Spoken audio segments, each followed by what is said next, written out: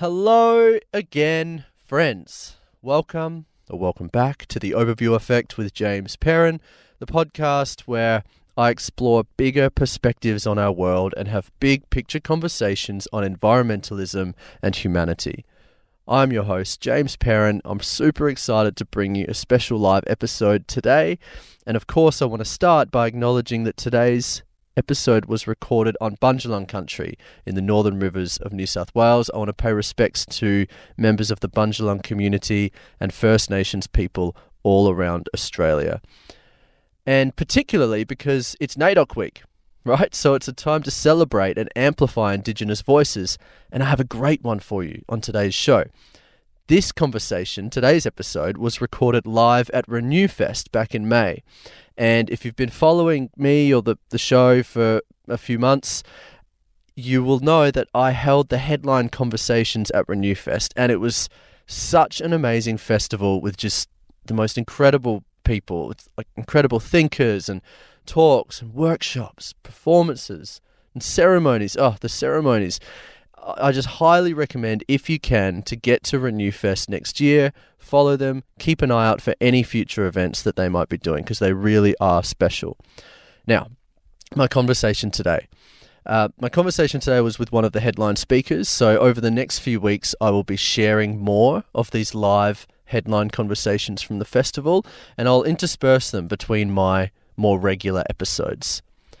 So my guest today is a Minyungbul and Yugambeh woman from Bundjalung Nation. She is a firefighter. She is a cultural fire and land management expert. She has studied natural and cultural resource management, and she has worked for a range of organisations, including the Forestry Corporation of New South Wales, the Forest Stewardship Council of Australia and New Zealand, and Fire Sticks Alliance Indigenous Corporation. She really is an expert when it comes to cultural fire and land management practices. And we talk about a lot of things in this yarn. We start with the impacts of the 2019-2020 bushfires, and not just the devastating environmental destruction and environmental impacts, but also the deep cultural loss that Aboriginal people felt and continue to feel from those events. We talk about our disconnection from country and how that creates this mismanagement of country, and how really externalizing the blame of those catastrophic bushfires to something like climate change is completely oversimplifying things. And it's really reflective of our disconnection to nature and country as a whole. You know, by saying, well, they're the climate fires and they're caused by climate change, kind of takes us off the hook for our poor land management practices, right? We talk about the need to have people on country and looking after it, and how some of the problems with sections of the environmental movement that are advocating for rewilding and leaving things alone and letting things rewild are causing way more harm than good. You know, we need people on country, managing country. And she shares her perspective on that. And really, best of all, she just beautifully articulates her perspective of what connection to country is, and how that looks and sounds and feels and smells, and importantly, what we can do to rebuild that connection in our personal lives. Happy NAIDOC week, everyone. Please enjoy this conversation with Rachel Cavanagh.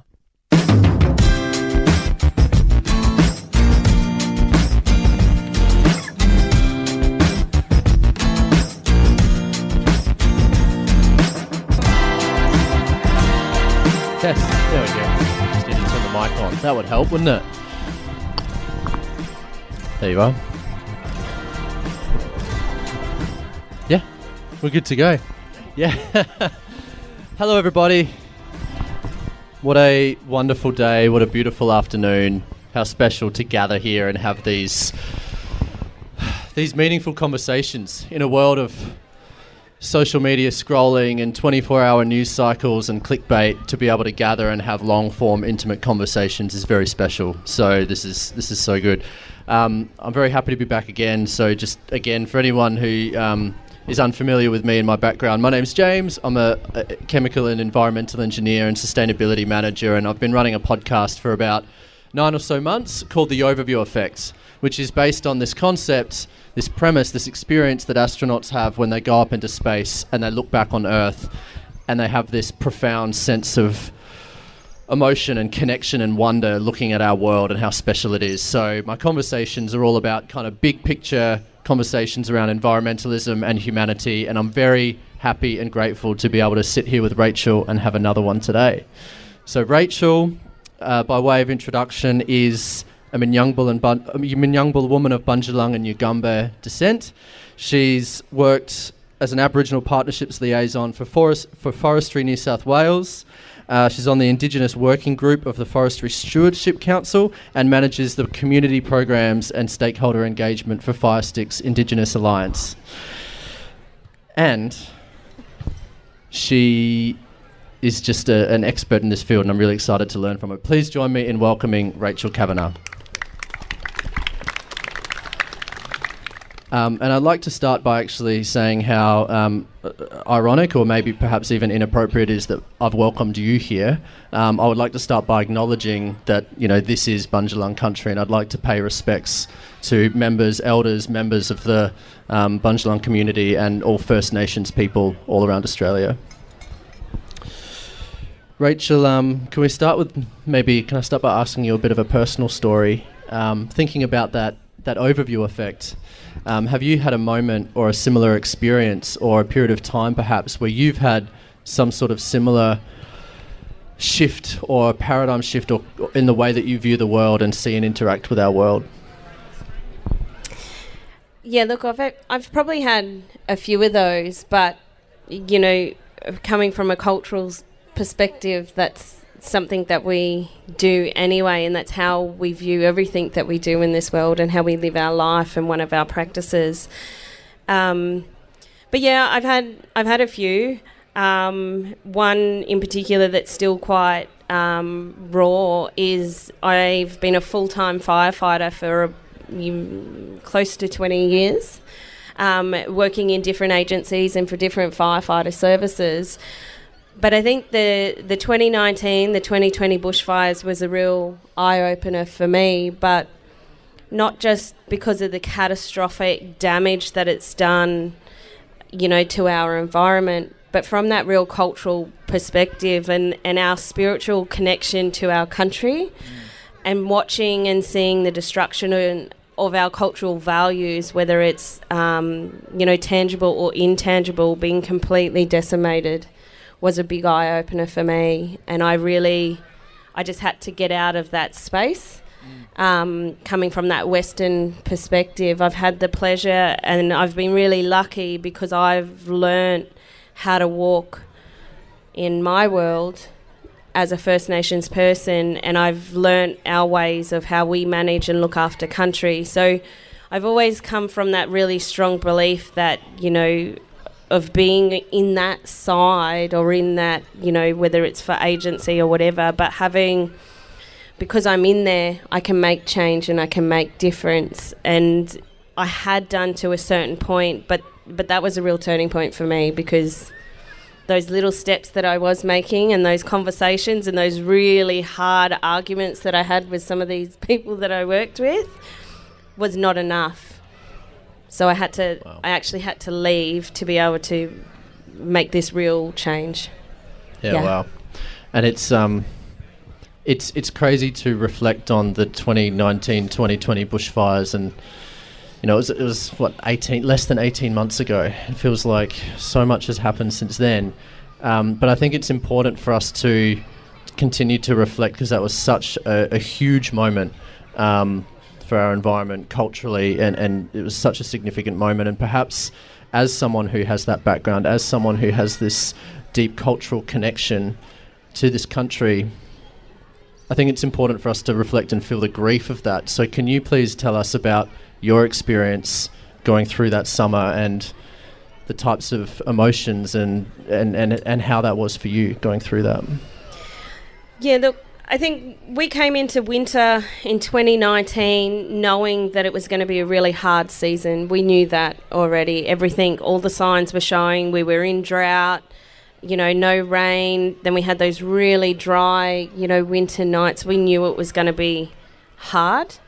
We knew it was going to be big. But by the end of July, I didn't think I was going to be fighting crown fires, that early on. We did know that it was going to be difficult, but not that difficult. And that went on until January, February. So for 14 hours a day, 7 days a week, 1 day or 2 days off, doing that rotation was really hard. It was really hard because it was something we couldn't fight the fire. You can't put something that's so large and fierce and moving, just so erratically. You can't put that stuff out. The only thing that you can do is protect and look after the people and do your best in that aspect. But one of the hardest things was, you're, as a First Nations person, and as someone who understands cultural fire practices and our cultural values and hold them very strong in who I am, seeing all of this happen, you just get this overpowering feeling of, I've been fighting for this. My parents have been fighting for it. My grandparents have been fighting to say, we need to stop and listen. We know this country, we know how it moves, and we know how to look after it.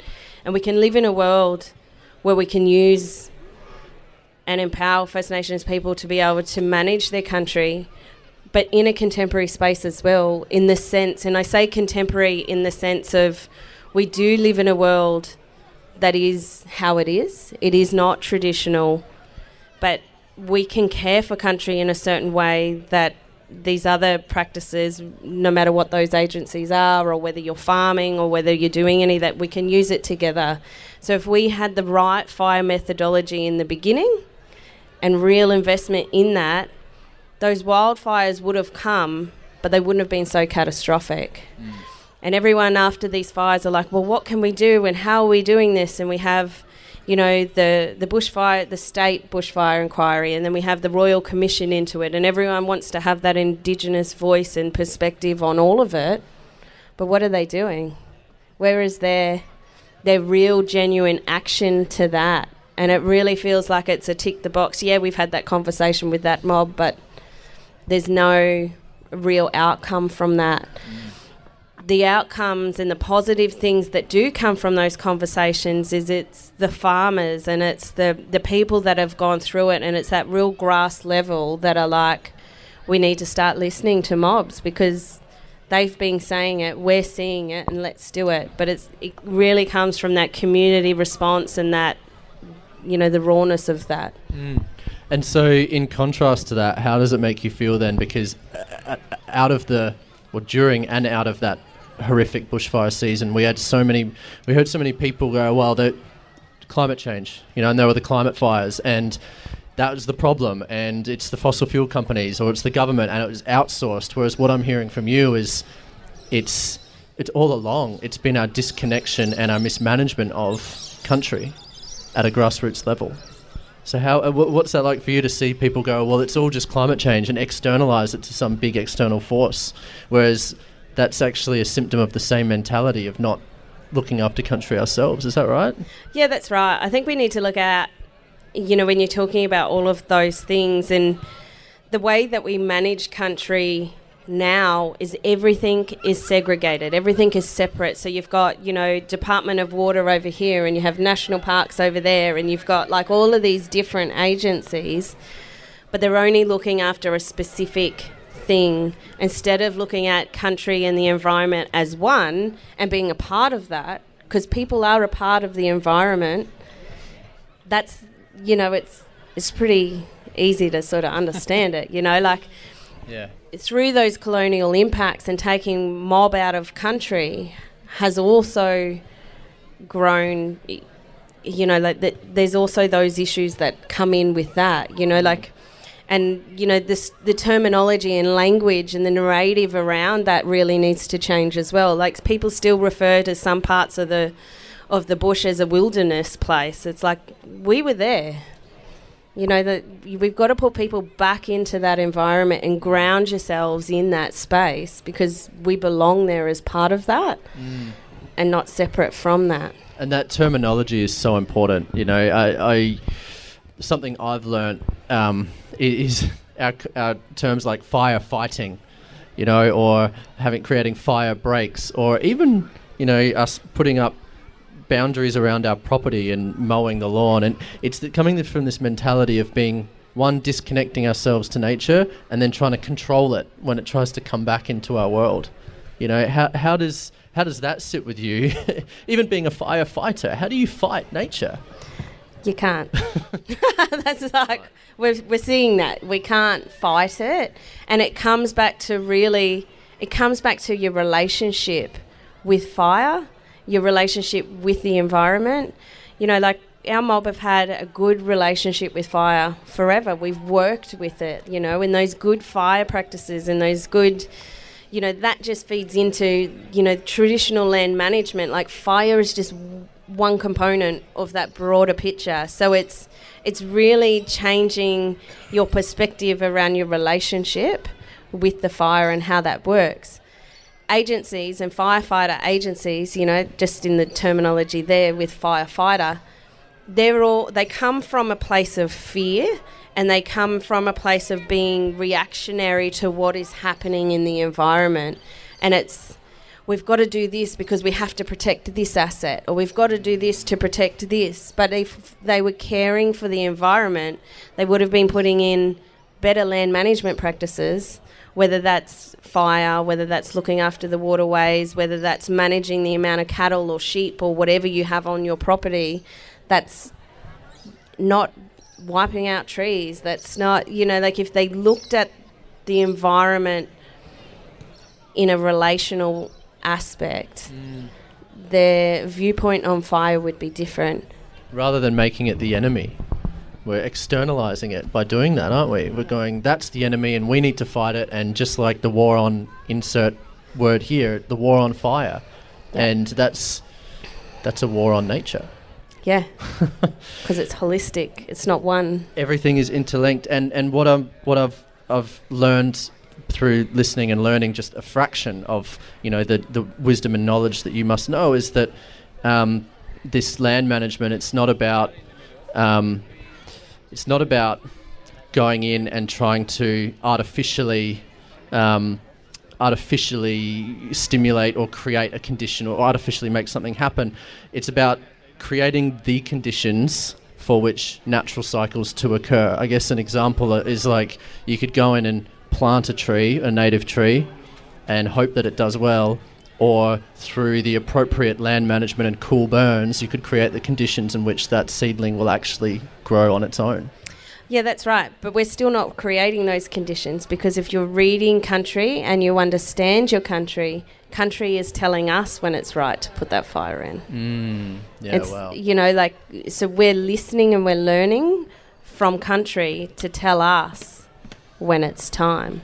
Whether that's the wind, whether that's, you know, like different, you know, flowers or birds or bees even, they're telling us when it's ready to go. So, you know, you were talking about climate change, and it's the climate change fires. Climate change has been happening for a really long time. You know, like First Nations people are really adaptable people and have been changing with the environment since millennia. This is not a new thing. Yes, it's a sped up process because of everything that else is happening in the world, but we still change and we adapt with our seasons and we move through those processes. And it's still country that's telling us when to fish, when to burn, when to do all of those things. So not a report or a calendar from a government agency with a date. Yeah. Or we've got to, you know, burn 11,000 hectares in, you know, 3 months, and we can only do it in these 2 weeks, and we've just got to protect this asset, this artificial asset that we've created. Yeah. There's a metaphor for me in that kind of creating the conditions, in kind of saying you could apply that thinking to a lot of the issues, the social and environmental issues we face. You know, just take example, homelessness and housing in this region, and in fact all around Australia is a big issue at the moment. You could say, well, we've got this many homeless people, so we need to build this much housing and house them all in it, as opposed to going, well, hang on, that's a Band-Aid fix. What are the conditions that are actually causing homelessness in the first place? And what role do we need to play to change those conditions so that that doesn't become an issue? And that seems like a very Indigenous way of thinking and approaching a lot of our social and environmental issues. That seems like something that perhaps we have or could learn from, for example, this horrific bushfire season that we're talking about. Yeah. And to stop being reactionary, you know, like everything is a response to what is happening now, rather than going back and taking time and properly listening and properly engaging in whatever, you know, that topic may be, to come up with solutions rather than just that Band-Aid because it's happening right now. Did you see that with, we came out of this enormous bushfire issue and then bang, straight into COVID. Did you see that all that focus and attention just flip, almost overnight? Yeah, absolutely. And you saw the real political drive within it as well. And the problem being is we've had these really horrific bushfires and now we've had COVID. So what's happening with that bush that's just been completely annihilated? Nothing's happening in there. There's nobody is out there looking after it on large scale. There's communities, those localised, and that's what I was saying. It's that local drive that's changing things. But those fires were so catastrophic at such large scales. So there's still, country out there that looks like a bomb's hit it. There's no grass happening. All the large trees are just completely wiped out. Like ecosystems and landscapes have changed and we've lost animals. But then on the news the other day, I saw national parks drop 200 incendiaries from a plane, and looks like we've lost all our numbats. Wow. When we're still having conversations about how can we do this. And I guess there's also an element of there's part of potentially the environmentalist movement or whatever it is that says, well, we just need to let things rewild. If we just let it be, it'll look after itself. And I saw you rolled your eyes with that. Can you explain your perspective on that? Yeah, look, it's a bit of a tricky one, that question. Like we often come up against environmentalists and environmental groups because they do have that perspective of you just have to leave it alone and you can't touch it, or it's all green so it's all beautiful and we need to look after it. But they're not understanding the country for that area either. So by not having people in the, it comes back to that, that 101 of people are meant to be in the environment. You take them out, who's managing that space and what does that look like? After all those bushfires and you leave them, you get a monopoly of species that come through which love fire, and they're killing out all the natives that are supposed to grow, and then you just get this, this one layer of 2 or 3 species. Like around here it's the wattle and the she oak and all of that sort of stuff that just completely wipes out all the native species and the native grasses and your herbs and all the, the native foods that are trying to get through, because you just have that one species. And then if you try and put fire in it, those species of trees love fire. So what's going to happen with that? It's going to be really hot and intense. Even if you try and put, a cool fire in, it will burn because of all the oils and all the tree types. So you can't leave it. It's, yeah. And in some way you could say that mindset, so just like the kind of mindset of, I guess, thinking we're separate from nature, so we need to control it by mowing and putting in fire breaks and hazard reduction burns and fighting it, is coming from a place of us being separate to nature. You could almost say that mindset is also coming from the same place by saying, well, we just need to leave it alone. It's wilderness and it's different to us. Whereas what I'm hearing from you is that no, we've got to step back and see that we are part of this, and we play a role in both the bad and the negative, and we've certainly seen that, and that's got a lot of hype, and that's a huge thing in the environmental movement. But we also play a very important role in the positive aspects of looking after nature and environment. I think that's something that perhaps we're missing a bit in the environmental movement. Yeah, that's exactly right. You place people back out there and it changes everything. And, you know, like even when you're taking your kids to the park and, you know, it may be introduced species, but you're seeing, oh, well, that tree flowers and that bark's falling off that. And so they're all indicators of what's happening in your actual environment that you're in. You know, we're not separate from any of that sort of stuff. So looking at those positives and how we move through is having conversations like this and working and linking in with your local mobs and finding out what's going on and having those questions. And if you're in, you know, positions or agencies or any of that, have those questions with your bosses or your colleagues or any of that sort of, like, start the conversation and get it rolling. You know, like it is as simple as that. I want to hear from you your perspectives on the importance of fire and the cultural importance of fire, because we all know whenever a fire starts up, and I'm sure there'll probably be fires here this evening, we're drawn to it. We gather around it, and we always, you know, how good is it to have a fireplace and sit and stare at the fire instead of your TV, and we love it. And so there's that innate element. But I'm sure that I would love to hear your perspectives on the cultural importance of fire and what it means to you. Yeah, just touching on what you said before about how we're all drawn to fire, it doesn't matter where you come from or where your roots are or where your traditional, you know, grounding is. We all had fire. You know, like that was one of the first things that we've had. So that's the attraction to it, and that's what draws you in, and it's warming and it's humbling, and it, you know, the smells and all of that sort of stuff really grounds you, and that is in all of us, no matter where we come from or where we go. For me, culturally, fire is used for a number of different reasons, and, you know, for my people, it's the matriarch hold the knowledge and the power around fire.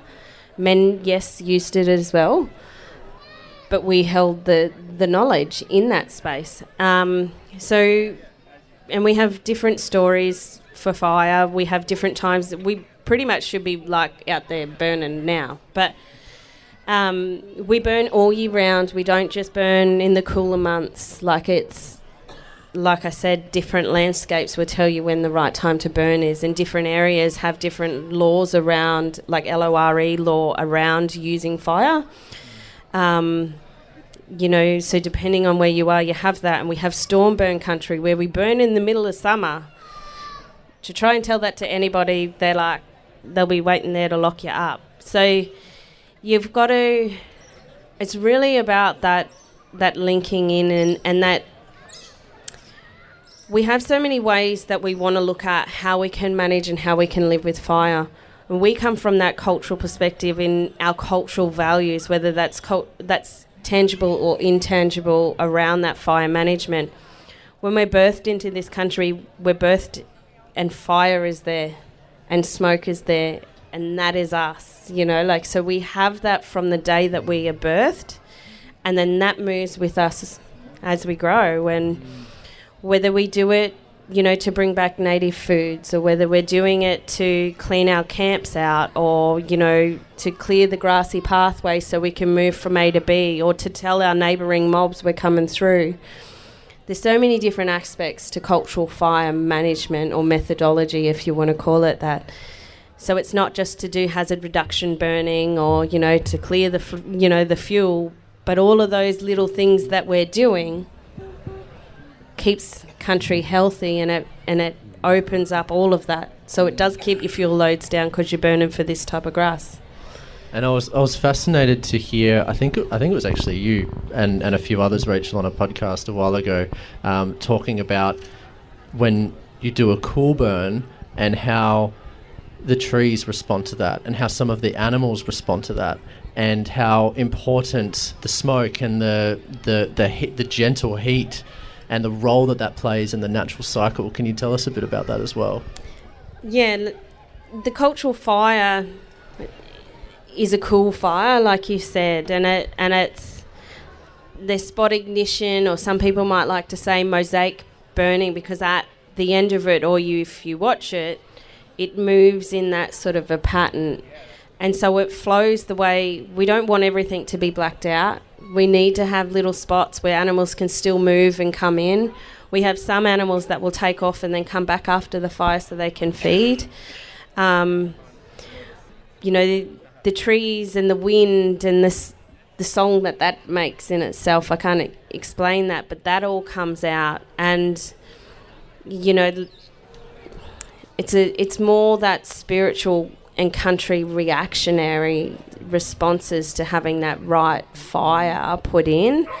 And the soil, if you put that cool fire in, you can walk in there in your bare feet after it. You're supposed to just be able to dust off the top of the ash and it's still cool and there's still moisture in there and it hasn't burnt out, your seed banks, and it hasn't done any damage to that topsoil, so everything's still there and still alive. It's such a wonderful metaphor, as we've said, of our disconnection to or reaction to natural events, and I think you've done a wonderful job at telling us a bit of a deeper perspective and your kind of history and wisdom and connection to fire and country. And I guess if there's anything you can leave us with, what can we do? What advice would you have for people who say, I don't even know where to start, or how do I engage, or what advice would you have? I think the best advice, I sort of touched on it a bit before, is try and link in locally. I think around the Northern Rivers and the far north coast, well, it's sort of happening everywhere, but we've got so many Aboriginal ranger groups doing amazing things out on country, and traditional owners doing lots of different things. In this day and age, we can't be like, I don't know what's going on, because we all got Google.